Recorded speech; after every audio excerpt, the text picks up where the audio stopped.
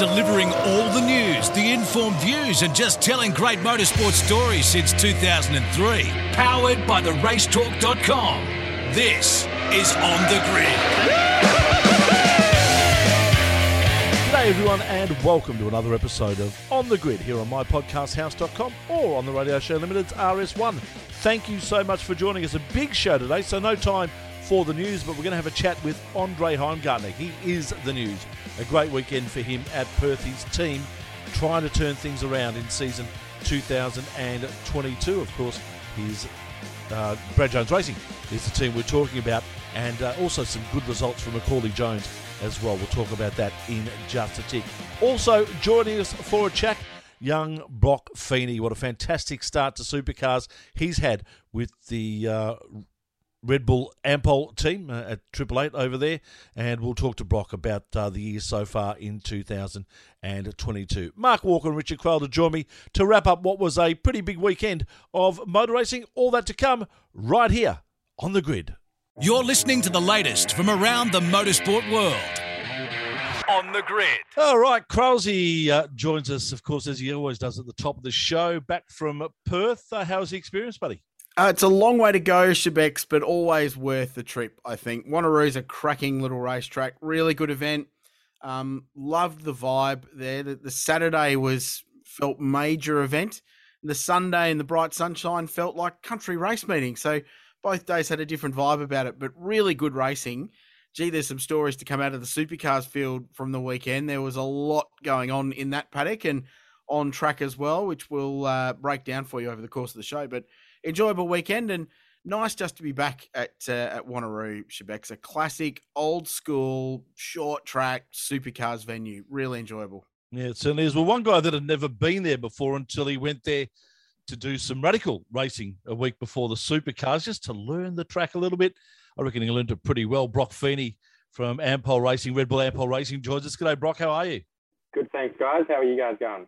Well, thank you, mate. It'll be pretty right to say that going and having that little bit of a race day in the radicals was probably the right thing to do. Yeah, for sure. I think whenever you can go and drive the track before the race meeting is definitely going to be beneficial. And for the start of the championship for me, that was our fourth round, and I've only been to one track, and that was at Sydney. So anything that I could do to try and get my results a bit better and settle into this series a bit easier was 100% a go for. And how did you find it, mate? What was your impression of Wanneroo Raceway in a supercar? It's a really unique little venue, isn't it? Completely different from anything else we've got on the calendar. Yeah, it is. I loved it, to be honest. Not every driver's the world's biggest fan of Wanneroo, but I absolutely had a ball there. I thought the track was awesome. In our V8, especially when you come out of one up into four, it's a very cool part. And I think the biggest thing about the weekend was the fans. Like, Perth really got behind it. And as you said, Kralsey, like, Saturday night was awesome. The vibe around our signing sessions out the back of the garage, like, we had to cut people off. It was massive. So the track was awesome, but I think in general, Perth did a great job at hosting the event.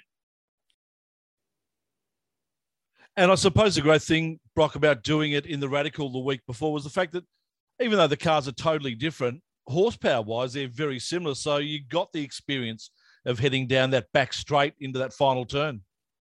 Yeah, it was great. And I think to do the Radical and also just drive a different car is always beneficial. And I felt like I always get something out of those days where you drive something different. So I'm always trying to drive something, but to do it the week of at Perth where we were racing it was awesome and great to drive a Radical. Had a great time. I think the best thing about it was the lap times are only a couple of seconds apart. So that's massive. Even though the speed's made in different areas and there was a few different things, it's a track where you sort of need to hit the ground running in first practice. So I'm glad I did it. But luckily for me, from now on in, I've been to every other track.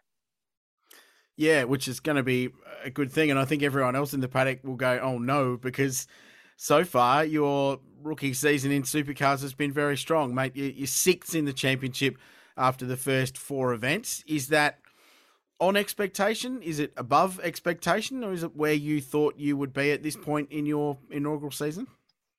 Didn't really put a number on it, to be honest. And that's like as truthful as it gets. I didn't especially championship-wise this early on. I've just been trying to focus on one race at a time, but it's been, like, looking back at it, it's been a pretty solid start. But, like, personally myself, I know I can do better than what I have been doing, and I think in the next few races we should be able to show that. But from Sydney, like, I felt like I've improved so much. I've already gained a lot of experience, but I got so much longer to go. But I felt like I've come a long way so far.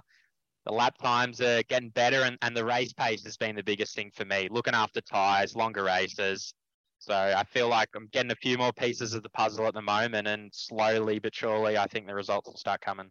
And in 4 rounds, mate, it feels like you're now just part of the paddock furniture. It feels like you've been there for ages. Does it still feel that for you, or do you still roll out of pit lane around guys like not only Shane, but Will Davo and Waters and Mostert and Bathurst winners and all these guys and go, yeah, this is still pretty cool? I think when I rolled out at Sydney, it was a pretty cool experience. And to be at the front of the pit lane, a lot of drivers get in the sport for a long time and sort of never make it to the front of pit lane. But to come in as a rookie, you're rolling out with your teammate as Shane Van Gisbergen's been pretty surreal. But felt like it starts to feel normal now. And the biggest change for me was, racing every 3 months to racing every couple of weeks now. And it's starting to feel all natural to me, and I'm getting to know the guys that I'm racing as well. So it's been a massive learning curve so far this year, but I'm trying to enjoy it as much as I can. But this year's about learning, gaining experience, and hopefully towards the end of the year we can put some results together. Mate, the expectation that was there before the start of the season, and I don't know whether it was a massive expectation or not, but there was a lot of noise being made by commentators and journalists. We weren't exempt from that either. We all were wondering how you would go this year. Did you hear any of that noise, and was any of it laughable at the time, or what was your thought about what was being said? It was interesting to hear what people were thinking, and everyone's trying to put a number on where I was going to come this year. And yeah, some people were where I thought I'd sort of be around, and other people were probably a little bit further back than where I thought I'd be. So it's been interesting. I don't take any real notice into social media, but I like sort of seeing what people think I'm going to end up, and hopefully I can prove a few of those guys wrong. And how's the process been within the team? Because not only you coming in this year was a big change, but there's been pretty significant change behind the scenes at Triple Eight, and Jamie stepping out of the car into a role with the headset on, engineering stuff as well. How's that process felt from your point of view, and that sort of transition for you with the new structure behind the scenes as well? I think it feels just as normal. Nothing's really You changed don't know any from different, our do you? perspective. Yeah. No, I don't. But I mean, a lot of the teams were questioning how strong we were going to be this year. Not only how strong I was going to be as a rookie, but new engineers, new team managers. Won't put any names out there, but there was a lot of guys commenting on that they thought we were going to struggle. And, Shane's just carried on from where he was last year, absolutely smashing it as a team. And a rookie coming in to see us still on top of the team's championship has been awesome. And that's not only from my perspective, but Jamie as well, taking control. Nothing's really changed, obviously Shane's 99% of those points at the moment, but we're still in the mix. And yeah, I don't think there's been too much difference. And it's like in any sport, isn't it, though? I mean, you could be the best person for your age, all that sort of stuff. You get drafted to a team that's on the bottom of the ladder and haven't won a game for 3 years, all of a sudden you're going to struggle. It's just seeing for you, though, you got drafted into a team that's been strong for so long, the best team around. You're giving yourself every chance to be not too bad. Yeah, I suppose that's one way to look at it. But I still had to be given the opportunity to get to where I am. And I think last year sort of, did everything I could to prove that I was capable of getting that seat. And, lucky enough, I had RD believing in me, and so was Jamie and the rest of the team to give me this promotion. But, to be in this top team is, there is certainly a lot of pressure that goes with it because there's a lot of results expected. But the team's been very supportive with me and getting me up to speed. And I think they know, that I expect a lot from myself. And at the end of the day, they expect a lot from the team as well. Brock, you mentioned that RD and Jamie believed in you and gave you the opportunity, which is fantastic, and they certainly did. Was there a drawn-out process in regards to this? Were there other people in line for the seat as well? Did you know about that? Did this whole thing go over a whole period of time, or was it just you were pretty much the one that they were speaking to? Yeah, it was quite a long plan. I think I was plan A, and if they needed to, they'd go to B, C, D. But the talk started at the end of 2020, towards my end of my first season in Super 2. RD sort of spoke to Paul Morris, who looked after me and still helps me out a lot, and said, "Hey, Jamie's going to retire at the end of 2021. We want to put Brock in Super 2 next year, and if he does a good job, we'll give him the drive." So towards the end of 2020, I knew that this was on the cards, and then I joined them in Super 2. And yeah, for the first 6 months before I got told I was getting the drive, it was all about trying to perform and trying to win that Super 2 championship. And I always said if I can win the championship, I feel like I'll be deserving of a drive in main game. Fortunately enough, it only took 3 rounds, and RD gave me the call and said I got the drive. Tell me about having Shane Van Gisbergen as a teammate, Brock, because there are moments that we sit back in the media room or in the commentary box and go, how the hell has he done that? Is it a similar thing in you and your debriefs? Do you sit back and look at his data and go, that's extraordinary? It's pretty amazing, and I'm so fortunate to have him as my teammate, especially in my first year of racing. A lot of people probably look at it as a downside, but I want to be doing what Shane's doing, and that's dominating the series. So if I can learn as much as I can off him, and at the end of the day, we're in equal equipment. So I know whatever I do, and I can see where Shane's results are, that's where I can achieve. So, I mean, you don't just look at the data and go, oh my God, it's doing one thing completely different to me. But the biggest thing that he stands out from the rest of the drivers, and I'm happy to say it, is his racing. Like, he's the guy that can pass anyone on the track and makes it look easy. So that's the biggest thing that I'm trying to learn at the moment, is the racecraft, and when you're back in the pack, how to position the car to get past those guys. It's an acquired skill, though, isn't it? It's not something that you could just watch Shane do something in race 10 and then you go out and do it in race 11. No, it's not, but you can learn from a lot of the stuff that he does. But I mean, me and him are getting along really well, so I can still sit down and chat to him about some stuff and go through a lot of stuff. But yeah, if you watch the races, I mean, he's a level ahead of everyone at the moment, and he's just showing how good he is. And everyone's going on about he's at the peak of his career. He's just dominating it. So anything that I can learn off his racecraft is certainly going to help me in the long run. But, you know, as we all do, we want it now. So I'm hoping it's a long career ahead for me, but I'm just trying to do everything I can to fast track this progress and make sure I'm, you know, up there battling with him soon. Last one, mate. Winton next. So you go from nice blue sunny skies at Perth, and if it's not snowing at Benalla at the end of May, I'll be surprised, and a different school of racetrack again. But as you said earlier, one you've been to, just give us your thoughts on heading to that tricky little place. And then obviously after that, we're in the top end in the territory. So a couple of cool events to come.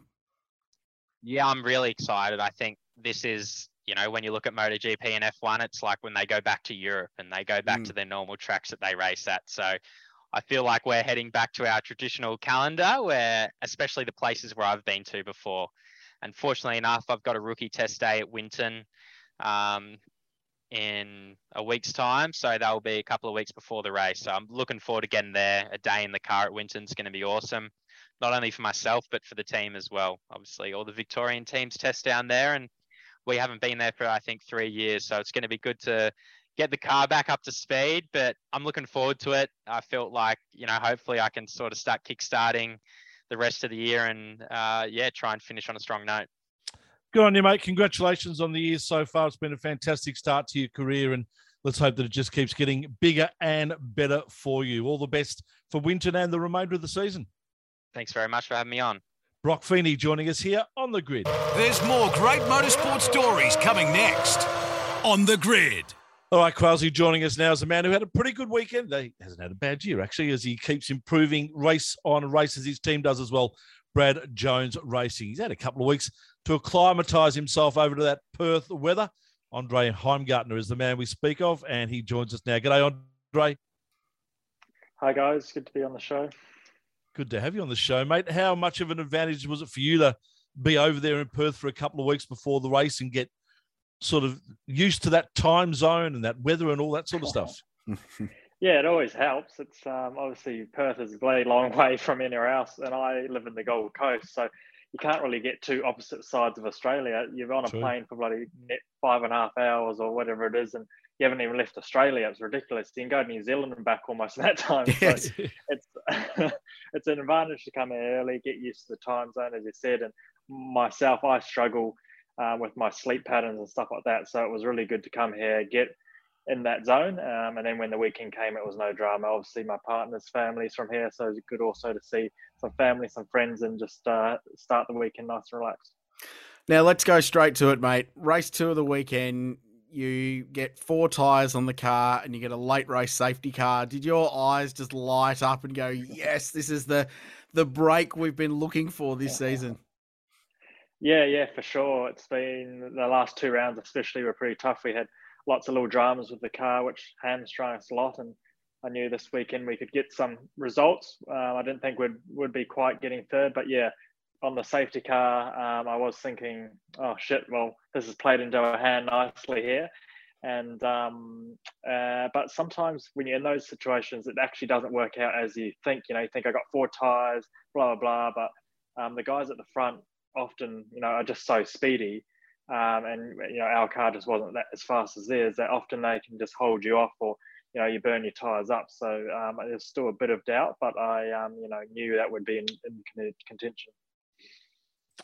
The weekend itself for the team, everyone seemed to go along pretty well. Yeah, it was good. Macaulay is good in the practices. He was in the top 10 in both of them. So me and him, we have very similar driving styles. I'm trying to help him where I can. And it's, working really well between us two. I think Bryce had a bit more of a challenging weekend, just to trying to find a setup and stuff like that. But look, as a group, this weekend was a good step forward, especially for our side of the garage. Mate, it's been a challenging year for BJR. I think that's been obvious to see. Where have the biggest struggles come, do you feel, so far this year? And taking into account that you've had some great results already, and Sydney race 2 stands out, and Simmons Plains, you had strong pace early, but it feels like it's been a challenge from the outside internally at the Albury team. Yeah, it's been just one of those things. I put it as in, lightning has struck a few times, and that's had big impacts on things like getting taken out, my engine blowing, which was all within Ks, and just a few little other things like that just line up to really disrupt your flow and how everything's going. So I think, if we were able to get through Tasmania without that crash and engine blowing up and that, we'd be obviously a lot better off. And then going to AGP, we actually weren't that bad. We probably should have ended up about 10th and around that number. But we had issues with our equipment that's helped set up the car. So we were getting dud readings from equipment, which meant the car wasn't handling properly. And once you do qualifying, obviously you're stuffed for the races, even if you sort it out. So it's been tough, yes, but I think it really isn't as bad as what, the potential of the team has been. So we're just trying to minimize those mistakes. Last weekend, pit stops were amazing. As you know, they have good pit stops. Yeah. We had no errors. Everything went smooth. So I think we're on the other side of that now. And, we had a bit of good luck, as you said, with the safety car. So I think things are starting to go our way, which is good. For yourself, mate, is there much to do in regards to getting used to a brand new team? Is it a big part of the start of the year for you, trying to get yourself into the team, get into everyone's head, know what everyone's doing, all that sort of stuff? I guess it's a new challenge. It's as good as a holiday, and I've actually really enjoyed being in the team. Brad and all the guys, as everyone knows, they're such a family team. Everyone in Albury, they're all mostly country guys, so it's a good laugh. And went and even watched the BGR cricket team. They're bloody hopeless, but it's a good laugh, and they all just yell at each other and get stuck into each other, and that's the culture of the team, And it's really enjoyable to be there. And it's made it really easy and cruisy, but there has been a lot of things to get used to. But we came out the gate, first race, qualified 4th. So to answer your question, there's been a few different things, but majorly nothing that I guess I've had to get over or try and figure out to sort of unlock speed in the car. You Kiwis are pretty good at cricket, mate. Do you get involved in said cricket game? And if so, what are you? I imagine you as like a medium fast bowler, and you maybe come and swell the bat a bit in the middle order. No. I played a little bit of cricket back in New Zealand in the early days, but I haven't really played it for so long. We did a cricket match in Townsville last year, I think it was, and I was pretty useless. So I think I'll stay away from that for now. Actually, it's an interesting question. Is there a sport that does take your fancy outside of motor racing? Is it rugby union? No. Well, being in New Zealand, my mum actually wouldn't let me play rugby. She was like, didn't want me getting hurt, but go figure, I raced a car. So it's a bit contradicting there. But I think my dad didn't give her much chance, but I could only choose soccer. So I actually played soccer up to a fairly decent level in New Zealand, and I had motorsport and soccer, and I had to pick between the two what I wanted to progress with. And obviously I took the racing point of view, but I don't watch much soccer, but I did play a lot of it. At the moment, tennis, I guess, is what I'm into now. All my friends, my partner, she smashes me in tennis. So I'm working that out at the moment. Is it part of your training as well, mate? Do you use that as part of your keep fit regime? Yeah, well, I was just trying to mix it up. I've done so much weight training stuff with 1% for so many years, and now I'm just trying to do something else to keep myself interested. So I'm doing a lot of running. Macaulay is obviously a very, very fit guy, and he's well into his running. So I've been working with him and trying to get my running fitness up and do some competitions later in the year with him, which would be awesome. But just whatever I can to keep myself, mentally fresh, I guess. Yeah, it's a lot of the guys get into cycling, don't they? Is that something that you found yourself enjoying? Yeah, but unfortunately, where I live in the Gold Coast, you end up being a pinball with the amount of cars there. And you ride your bike down the road, and everyone looks at it like, "What the hell are you doing riding a bike?" It's like they're looking at you like you're the weirdo. So anyway, I put that to the side for now because I don't feel like rocking up with a broken leg would be well appreciated. No, I don't think Brad would approve of that somehow or another. Let's look ahead, mate. Winton, next stop. It's a track BJR has traditionally gone extremely well at, and you can talk up the hometown analogy as much as you like, but their strike rate there is very, very good. Fabian back in the day had a win. Tim Slade had a win, both of them in the Freightliner car as it was. So it's a track where the team traditionally goes well, test venue as well, but a different sort of layout. So what are your thoughts going into that event? We really don't know what to think. I think, obviously, as you said, we've had that past success, but at the last time we went there and in our testing, we don't feel it's particularly a strong track. When we list all our strong tracks throughout the year, Winton isn't one of them. So I think we have some confidence with what we've had it in the past, but this championship evolved so much, and everyone's moved on and it's all moved forward. So I think it's anyone's guess, but mate, a test day the week before a round is gold. So we'll be working hard to figure out all sorts of different little things that we can do that will help on that weekend. All right, mate. Well, we wish you all the best. It's been a tough start to the year, but things are getting better, and some good results in Perth have hopefully helped the team work some things out and move forward from there. All the best, mate, for the remainder of 2022, and we'll see you at Winton. No worries. Be given a good go. Good on you, Andre Heimgartner, joining us here on The Grid. You're listening to the latest from around the motorsport world. On The Grid. Thanks. All right, Kralsey, joining us for our regular chat at the end of the show is Mark Walker. Hello, Mark. Tony Shebeki, Richard Krall. Good to hear your voice, Richard. You've got one right now. Yes, I can't believe it's not COVID last week. Was a struggle, and there was some vocal maintenance going on over the course of the weekend, where my voice was heard on the Radical Cup Australia races on Fox Sports, and I tell you what, when you're getting over a really bad chronic sinus infection, 2 45-minute races are not the tonic, not even slightly. So I'd like to thank the great Lou Missos, who runs our commentary box, for his ongoing provision of pineapple juice, which is the absolute trick for looking after one's voice. And certainly not sponsored, but they could be. Butter menthols. Thank you. They saved my life. Yeah, no, Lou's amazing at doing that sort of stuff. What a legend. And you don't see enough butter menthol motorsport sponsorship, do you really? No, I think Alan's missing a real trick. We've got a very orange colour scheme on the group. We do. I think it just works. If you could ship 15 boxes of the honey-scented ones to TRT HQ, we will do lots of many things.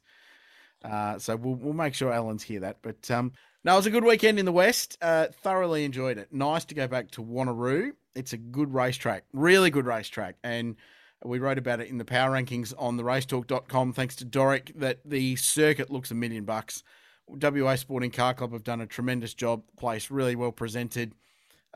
Really cool event. What I found interesting, and we touched on it in our chat with Andre, was that, was it BROC? One of the two, was that the Saturday felt like a major event. So all the hype and all the marketing had built up to that night race. And the day felt large. There was a great crowd there, really, really good attendance, and it felt like a major event. The funny thing was the Sunday, while there was still a good crowd, it wasn't as big. It was probably 70%. It had a completely different vibe about it. It felt like a country race meeting. It was really, really good. Loved it. Really interesting, like two very distinct days of motor racing at the same circuit. And I've not felt that. Sydney Motorsport Park didn't give that vibe, but Wanneroo did, and I really liked it. I think the Saturday, because it was such a long strung out affair, if you're a hardcore fan and you had one day on the weekend you'd go on the Saturday because you got all the Friday practice thrown in for nothing. And you had that Super 2 race, which was the most ridiculous thing I've ever seen. I literally had to go back and watch that on Sunday night just for the moment, for the unidentified driver went full Chernobyl on the team radio. Like, it was the most massive meltdown you've ever experienced. Go and listen to it on KO, because I'm pretty sure it's not going to get shown anywhere in the highlights reel on the website. It is just the most immense quality and quantity of meltdown on an in-car radio that's ever happened. It was amazing. Yep, great to hear. Great to hear people still have feeling and emotion attached to motor racing. Well, there was plenty of it on the weekend. I'll give you the hot tip. Yeah. Well, just the number of people peeing on the rev limiter at various moments. So the Super 2, 3 race aside, every supercar race had some form of moment where someone was massively aggrieved with the way their life was panning out at that point in time. And even Mark Scaife had a little bit of an over-the-top moment, didn't he? Neil had to leave the commentary box because I thought they were going to box on for a while there.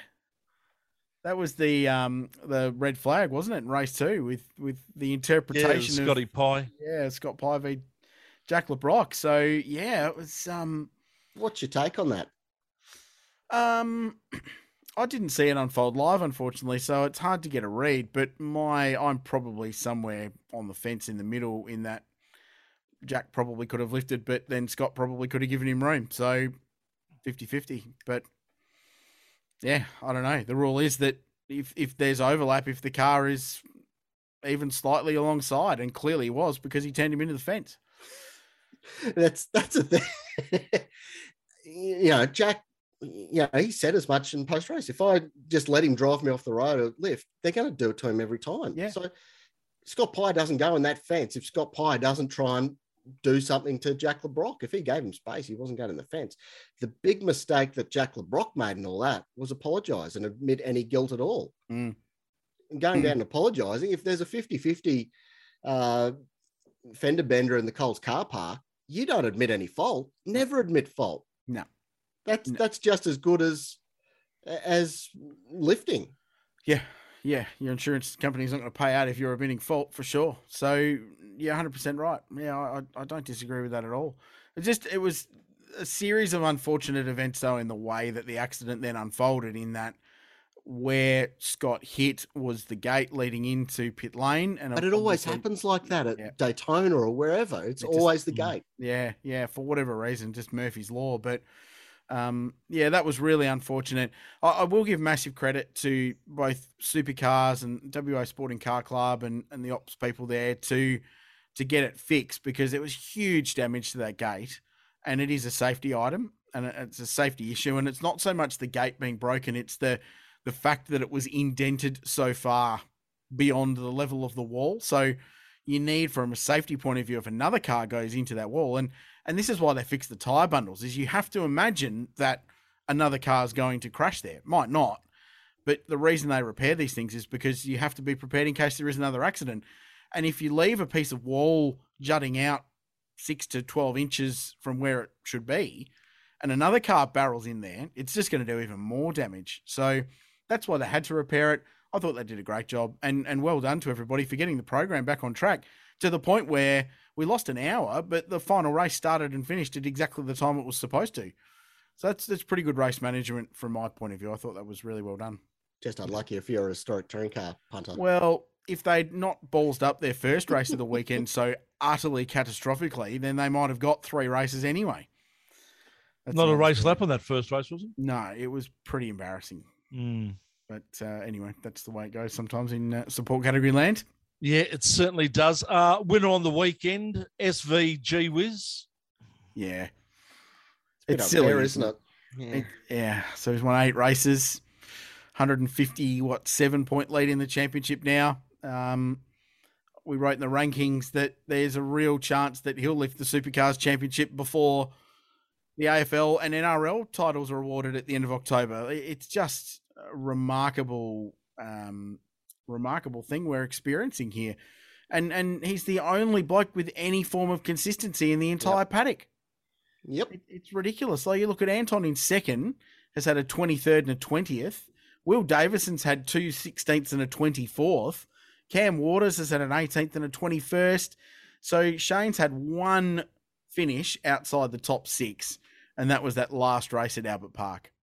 But outside of that, it's been win, third. He still won that weekend. Yeah, exactly right. Yeah. Correct. But for mine, it was that just playing with them in that last race. All right, we're in the lead here. We're going to cruise to the victory. By the way, Shane, you're not actually leading. Oh, that's all right. I'll just go a lot faster and win the race. Yeah, exactly. What a joke. He is that good. It's just way too good for the rest of them. Yeah. Just let's concentrate on the battle for Class B, because Class A is done and dusted. Don't worry about it. I reckon Supercars should put like $100,000 up for second in the championship this year. No, put a bounty up to beat him. Well, yeah. But no one's going to beat him. That's the problem. So we may as well just go, he's won the thing. Let's have the world championship for second place, because right now it's a nice story, though. It could be anybody. Like, you go down to David Reynolds, certainly could finish second in the championship based on recent form. Like, yeah, but no one's going to beat Shane. Surely. Will Shane beat himself? No. Unlikely. Yeah. Doesn't seem like it. I mean, he can win a championship with broken everything and can time COVID perfectly. Well, we know he can drive. We know he drives with a broken collarbone. Yeah. That's not an issue. He doesn't even miss around because he gets COVID. He gets it on the weekend off. So the best chance they've got is that he gets picked up by a WRC team. Yes, exactly right. Yeah. Yeah, which he might do, because he'll be at a point where he's 300 points in front. He can skip around and it wouldn't worry him. It's quite remarkable. But feel good story was certainly race 2. Will Davison finally breaking through 2,030 days after his 2016 Bathurst win. Even though a lot of people on Twitter will tell you he didn't win. No, he definitely won because the other car got a penalty. It's as simple as that. It doesn't matter if you didn't agree with the penalty. The penalty was awarded. I agree. So the thing was, and I think a lot of people missed it, was the story on Speed Cafe where they talked to Beto. And this is what he said. He said the pass was done. Yep. Davison got up the inside cleanly, made rotation. Correct. My interpretation of what Cam did then, he becomes the car that's been passed and the onus is on him to concede the corner. Yep. He made a very clear decision very early in the piece of, I don't have any other option but to get on the throttle, open the stereo up and go around the back of the curb. And the thing is, the back of the curb's out of bounds. Yep. They ran through it after the third race in Larko's rundown. They showed footage from 2018 where the back of the curb was in play. And everyone went there because it's the fast way around. And it's clearly the fast way around because Cam made an advantage off the track. Yep. So on that, Mark, even if he had just come back into second place, he still would have been penalised. No, because he wouldn't have made an advantage. He wouldn't have? Okay. But even though he went off the track. But others went off the track, but they didn't make an advantage. And I think part of the angst that everyone's got is that that's the first penalty that's been dished out for that. And obviously there might have been a level of inconsistency. Beto says that he can only deal with as much as put in front of him at a given time. do they need to take the human element out of it? Because they've obviously got a timing line there to figure out the curb strikes. That's a very scientific measure that they use all around the place. If you cut a corner, they know that you've cut a corner. Then is it that hard to program Nats off to flash up if you're faster than a given time or the cars around you? If you've gained an advantage, then you automatically get a penalty. Then the discouragement is on you to readdress your situation. If you know that you've gone out of bounds, you can decide either to plow on and be a hero about it or back off and not get a penalty. I think it's going to be very easy to self-police that, but what do you do? Yeah, I'm not sure. Does that make sense, or am I? No, it does. I'm not sure if Natsoft.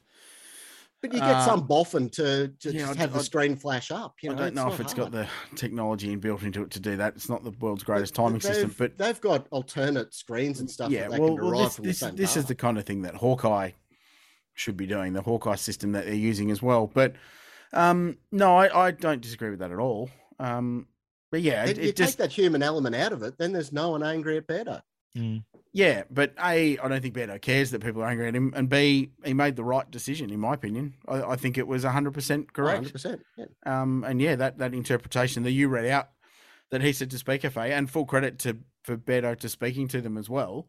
And that's the kind of transparency that they need to happen. And that is very, very good from Supercars and indeed from Speak FA for writing the story, but good clicks for them.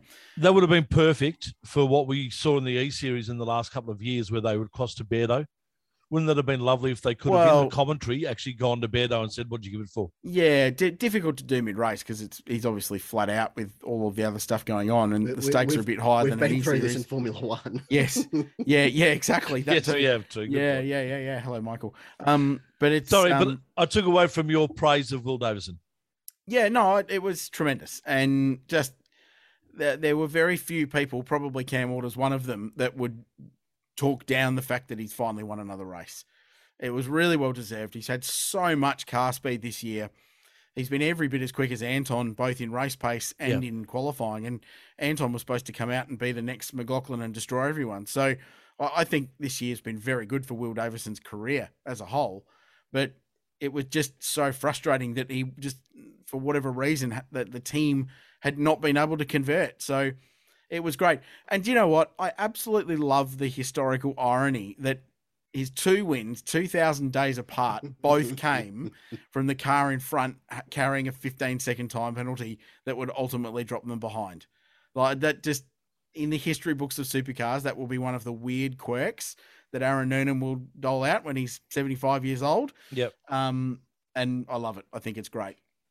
I love the full send, sorry, Shebex, that it was just absolute airmail down the inside, but he got it done. And it was Waters putting right hand down into him. It wasn't that he got doored by Davison like Waters claimed. It was that such an un-Will Davo move, though, wasn't it? Like, he's normally not that real hard, aggressive style racer. He's much more composed and sets up a move. But that was the Van Gisbergen send. That's the kind of stuff that Shane does. Yeah. No, you're absolutely spot on. Well, if they were the two winners, who were the two losers? WAU definitely have to be one. Pretty easy, isn't it?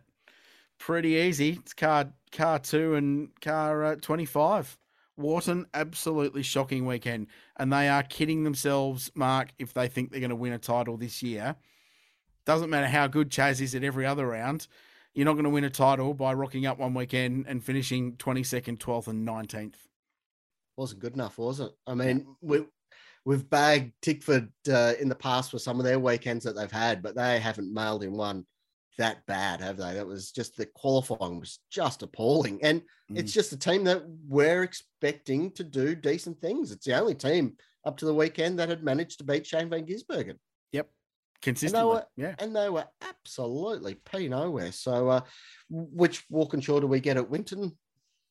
Don't know. Well, based on Chaz's year, we'll probably get the good one because they've gone good weekend, bad weekend, good weekend, bad weekend. So, yeah, maybe it's just every other round. So stay away from them at Darwin. They could be right down the back of the field. But, yeah, it's so strange. And I feel for Nick Percat as well because Nick's in really good touch as a driver, but he's dealing with a new team, a new environment, new engineers, all that sort of stuff. But they're the most inconsistent team in the paddock at the moment, and it must be so hard getting up to speed in that environment, in a new car and a new team for the year. So he's mired down in 16th place in the championship as a result, which is not reflective of where I think anyone thinks Nick Percat should be sitting in the standings. So another big one for mine was that Mark Winterbottom qualifying the first qualifying on Sunday morning, where he just wobbled into the path of Rebel. I mean, he did us all a favour by putting Van Gisbergen in 11th, which was pretty nice. Nice community service that he did there. But that's the problem. I'm so scared of that track, and that exact thing happened. I've seen it so many times over the years. Slow car wobbling into the path of someone going warp factor 10 down into that final turn. Oh, it's not nice. And I know the officials were seriously pissed about that happening again, because they had all been told in driver's briefing about that, and i.e. don't do it. And the common train of thought was that if everyone just has the go point at turn 6, it doesn't happen. Yeah. You get on it at turn 6 and you have to go hard from there to turn 7. It's as simple as that. Same for everybody, but for whatever reason, it didn't happen. Yep. And correct me if my memory's bad, as you know. Last time we raced at Wanneroo, didn't we have a major incident due to that they were all going slow down that back straight and someone had a... No, but I think there were 400 near misses. Okay. Yeah. Yeah. The other thing... Go on, Shebex. I was just going to say, just on the WAU situation, you guys are more aware of the technical stuff than I am. How does it happen to a team that they drop off so badly in a 2-week period? Well, if and I know it's a different track and all that sort of stuff. If I can tell you, I'll be selling my services as an engineer to WAU and making some money to fix their woes, because they've got no idea, at least not outwardly. But it's like, for want of a better analogy, an AFL team who's won 5 of their first 6 matches, and then they lose by 120 points the week after. You're talking about Carlton here, aren't you? Yeah, but yeah, you're right. Possibly. Hello to Crusher. I don't know. If I had an answer, like I said, I'd sell it to them, because to get them back to the front of the field, they were just nowhere. But this is the thing, boys, isn't it? This is the championship of inconsistency. And unless you are Shane Van Gisbergen, and to be fair, BROC Feeney, who, yes, he's had a couple of finishes outside the top 10, but he hasn't had the massive yo-yo stuff that WAU, that Tickford, and even to an extent DJR have had. So Feeney, he had a 14th in race 2 at the Grand Prix and then a 12th in the last one. But that's as bad as it's been. Otherwise, he's been hovering around that 4th, 5th, 6th, 7th, 8th, 9th, 10th position. So he's been quite consistent as well. Yeah. And the only other one you throw in there at the moment, his season started poorly, but it's David Reynolds, who had a quiet weekend, but still banked finishes of 4th, 11th, and 6th for Penrite Racing. So they're actually pretty decent too.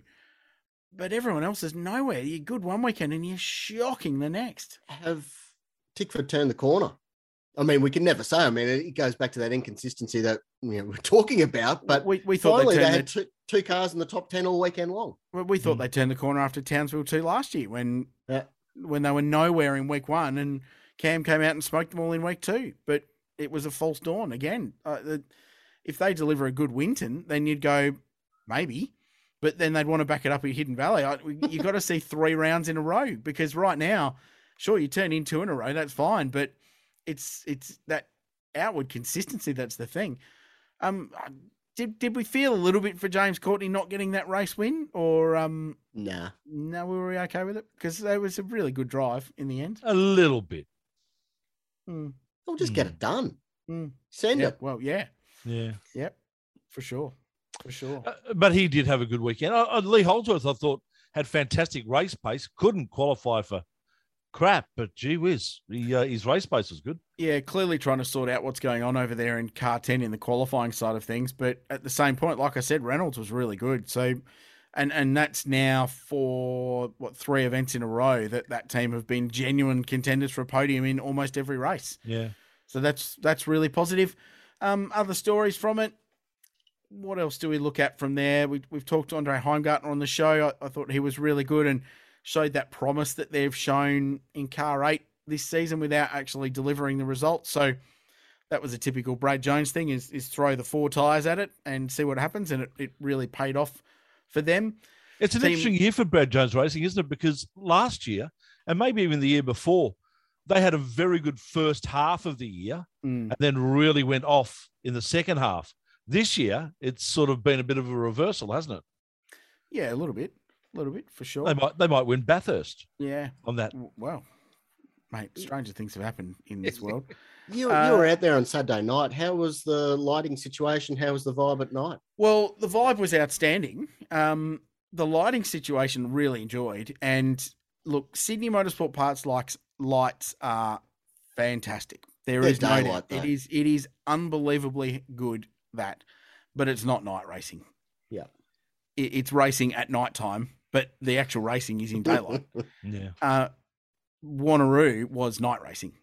The light was good. You could see everything. So if you're a punter sitting on the side, you could pick the sponsors, you could pick the car number. All of that was great, but it was just dark enough that it felt more atmospheric because of it, I thought. What does the broadcaster want? Day racing at night or night racing at night? The broadcaster probably wants the Sydney Motorsport Park, but at the same time, from a visual point of view, I thought the weekend looked amazing. And all the stuff, the drone cam was epic. The coverage, I don't think you missed anything on Saturday night than you got at Sydney Motorsport Park on the Saturday night there. You even got the traffic jams at the end of it. Oh yeah. Can I talk about that a little bit? Please do. So we'd made the call to stay at the track and work anyway because we knew that the traffic would be busy because there was such a big crowd, and we were more than happy with that. But after about half an hour of cars driving out, we were watching the queue stopped moving. Oh, what's going on? And then the rumour mill started, there's been a crash. But then the word came back that there was an RBT set up, a bit of random breath testing. But that doesn't sound terribly random to me. No, well, the word that we got through is that it wasn't random. It was they had an RBT set up when you turn left and one when you turn right. So they were getting every single person coming out of the track. And if you've never been to Wanneroo, the main road out of the track is a single lane, like one lane each way, country road, right? Doesn't even have lines marked on it. So it caused an absolute nightmare of a traffic jam. And there were people stuck for more than 2 hours in the track before they could even get out. Lord. Now, we don't condone drink driving. It's utterly stupid. Never do it. If you drink drive, you are a bloody idiot, as the ad says. But for the love of God, be a little bit strategic about where you put your RBT so you're not inconveniencing 10,000 people who are all trying to leave a venue having had a long day.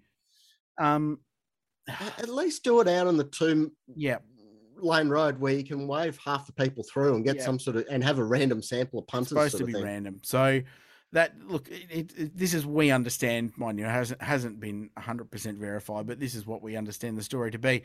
Incredibly frustrating. I feel for it, and I feel for Supercars, and I feel for the Sporting Car Club over at WA, because they're the ones that cop crap, because everyone was bitching and moaning about them, about the traffic being horrible, but they had absolutely nothing to do with it. Based on the way the traffic cleared on Sunday, it wasn't a drama. Their traffic management was pretty good, and they know what they're doing there by now. So I don't necessarily feel for you, though, because my understanding is that you might have found a back way out of the... No, well, there's a back road out of the circuit, and it was open, and by the time we walked out, the officials were starting to direct people that way. Oh, okay. So they'd worked it out. But if you're 50 cars deep in a traffic jam, you can't do a U-turn and go back the other way. So, because both lanes on this road were full of traffic trying to get out. So we were fortunate in that we could do the back road through the quarry, bit of rally cross, and we were out in no time. But it was just a really disappointing end to what was a great day. The other thing, boys, I wanted to touch on, having been there, was a point we brought up last week, was that did Saturday offer enough in terms of an event? And my answer and my thought to this is no, it didn't. I don't think the payoff for being there all day was enough with a 50-minute sprint race. I think there needs to be more flexibility at an event like that. Now, Sydney Motorsport Park, sure, you run your super sprint event format, you're sure to race on Saturday night. But an event like Wanneroo, where we're traveling all the way across the country, it's a local market, it's a really strong supercar market, I think it deserved more. It was a good day, but there was a lot of faff to get to the point of that race starting, and then the race went for 50 minutes, and then it was all over, and people went home. I think there needs to be a longer payoff. So give me a solution. Well, I think you make the race longer. Simple as that. I think that race needs to be 90 minutes. I think it needs to be 200 Ks. And then 2 shorter ones on Sunday. And 2 shorter races on Sunday. Sure, 100%. And that just gives people, like, it would be like, imagine going to the MCG at 8 o'clock in the morning on grand final day to get your seat. But then the grand final only goes for a quarter. And it's all over. That's kind of the vibe, I think. Is that because the alarm went off incorrectly and people had to go? No, just it doesn't matter. No. Just be thankful that there weren't any podcasts in the days of 3 20-minute races. Yeah, well, yeah, but what a blow up! That would have been a huge tear up. But they weren't trying to do a 20-minute race on the Saturday night at a major event where they haven't been for 3 years. So like, it's a different world. So I just think, you know, we're throwing all these different race formats: super night, super sprint, super mini enduro, super 500, Like let's cater to the market we're going to and go, all right, well, if I'm paying my $100 to go to Wanneroo on Saturday, yes, I get 2 practice sessions. Yes, I get knockout qualifying, which is frankly a bit of a waft hand when you get 2 12-minute sessions the next day. And then you pay off at the end of a 50-minute sprint race. You just look at that and go, I don't know if that's the bang for the buck I'm looking for. So okay. Here we go, bang for the buck. We got Formula One Miami this week. I heard that general admission tickets are $900, $2,000 to sit in the grandstand. What? Fantastic. Well, sold it out. Capped at 80,000 people. And it's sold out. Brilliant. Fantastic. $900. Great. There you go. Good on them. What a and there's the only supports. That is the only supports is Carrera Cup North America. And I think W Series might be there as well. But does everyone get a Rolex at the gate, or what's the go? And if while I'm on my high horse, people blowing up about the fake marina they've put in. Who cares? Park your car. What a cool thing to do. A, it's Miami. B, it's Formula One. It's supposed to be excess. Correct. I saw some tweets going, it's not very accessible. No, it's not. It's Formula One. It is the absolute zenith of our sport. It should be completely outrageous. What are they going to think next year when they race past a fake Eiffel Tower at Las Vegas? Like, seriously, if that's the biggest issue in your life is complaining about a fake marina, which I reckon looks amazing, it's going to be incredible for TV and brilliant for Formula One. See, for $900 at the Australian Grand Prix a few weeks ago, there would have probably been less people passed out before the race started. Well, true, exactly. The track invasion wouldn't have been quite spectacular, but I reckon they still would have got 100,000 people there. It was $900 for a T-shirt. Yeah, well, that's exactly. Looking forward to Miami. Actually, it looks like it should be a good track. Well, and all the drivers are saying on the sim it actually races pretty well. So I hope it's a good show for sure. It's huge for Formula One. It's just a massive step in the right direction. And news this week that it looks like Porsche and Audi are coming. Talk that Porsche's going to take a stake in Red Bull and Audi are going to buy a team somewhere. So do they get out of sports cars? Porsche? No. Gee whiz, as Porsche's number one commentator, you are a certainty to pick up the F1 gig now, aren't you? Well, I don't know if that's how it works. I don't think that's how. Well, I don't think they dictate who commentates it. Oh, I have to say, I'd get Porsche to put that in their contract. I'd be happy with a bit of Carrera Cup North America at Miami, though. That'd be great. Just because I wouldn't have to pay $900 for a ticket. Interesting this weekend. It's a bit of a throwback to the Las Vegas race of old in a car park. It's not actually a Tilke design. It's an Apex circuit design. They were the folks who put together the extension out at Sydney Motorsport Park, amongst other things. Correct. Yeah. Looks like a good track. So, no, look, it's fantastic. Is it a Costco car park? No, it's the Miami Dolphins Hard Rock Stadium car park. A bit more impressive. We've driven past it. We have. It's bloody big, that joint. Yeah. They wanted to have it downtown at the Causeway there, like proper downtown Miami, but apparently all of the local people did not like that as a concept. Yeah. Whereas at the moment, only half the local people don't like what's going on. So, yeah, funny. IndyCar on the weekend, guys? Yeah, solid run from our boy Scotty to P6. Yeah. Yep, good win for Pato O'Ward for the McLaren, and Will Powell fourth again. So Will, who traditionally makes very slow starts to his championships, has actually this year made a very strong start, very consistent start to his championship. So after qualifying very poorly, So yeah, positive signs and another different race winner in IndyCar racing. So yeah, a non-Penske one at that. Yeah, which is rare at the moment. So month of May next, GMR Grand Prix on the road course, and then then the Speedway. So looking forward to that. And for Hunter McElroy, not a fantastic finish for him. No, it wasn't. No, we're not talking about that. No. All right. And the rain caused pain for NASCAR drivers, Which was disappointing at Dover. Put off till midday Monday their time, very, very early in the Tuesday morning our time. Actually turned out to be a decent race by all reports. Chase Elliott with the win, which will be a good thing in NASCAR land, but fairly racy stuff. Dover's been a bit of a basket case in recent years with the concrete track there, but it actually raced pretty good with this new generation car. So it was just a shame that nobody got to watch it. Interesting, next week, their race goes absolutely head-to-head with the Formula One at the same time. Great planning. Yeah, great planning. Oh, that's going to be an interesting ratings battle there, because it'd be Network NBC versus Fox Sports 1 for the NASCAR. ABC IndyCar, F1 race. Yeah. Is it? Okay. Yep. Oh, sorry. Yep. Network ABC. Yeah. It could be the first time in history a Formula One race outrates a NASCAR race in American TV history. All the fans are at the track. Wash your mouth out. It's going to be big. It's going to be big. It will be. Hey, boys, that's pretty much it, isn't it? Yep, that's the show. Beauty. Great show it was. Thank you for joining us again. Next week, Liqui Bathurst 12-hour preview. I will be in Bathurst when we do it, so we'll have some vibe, hopefully. That seems keen. Yeah, well, things happen. Could we have you in a little live studio where you just bring people in and out with you at the track? No, because no one else will be there by Tuesday, but I will be. Just some rando from down the pub. Because Billy, the security guard. Yeah, so I think we'll have a very special guest. I can't tell you who it is, but because the news doesn't get announced until late this week. But it's a decent name, so we'll get them in. And they'll be there Tuesday.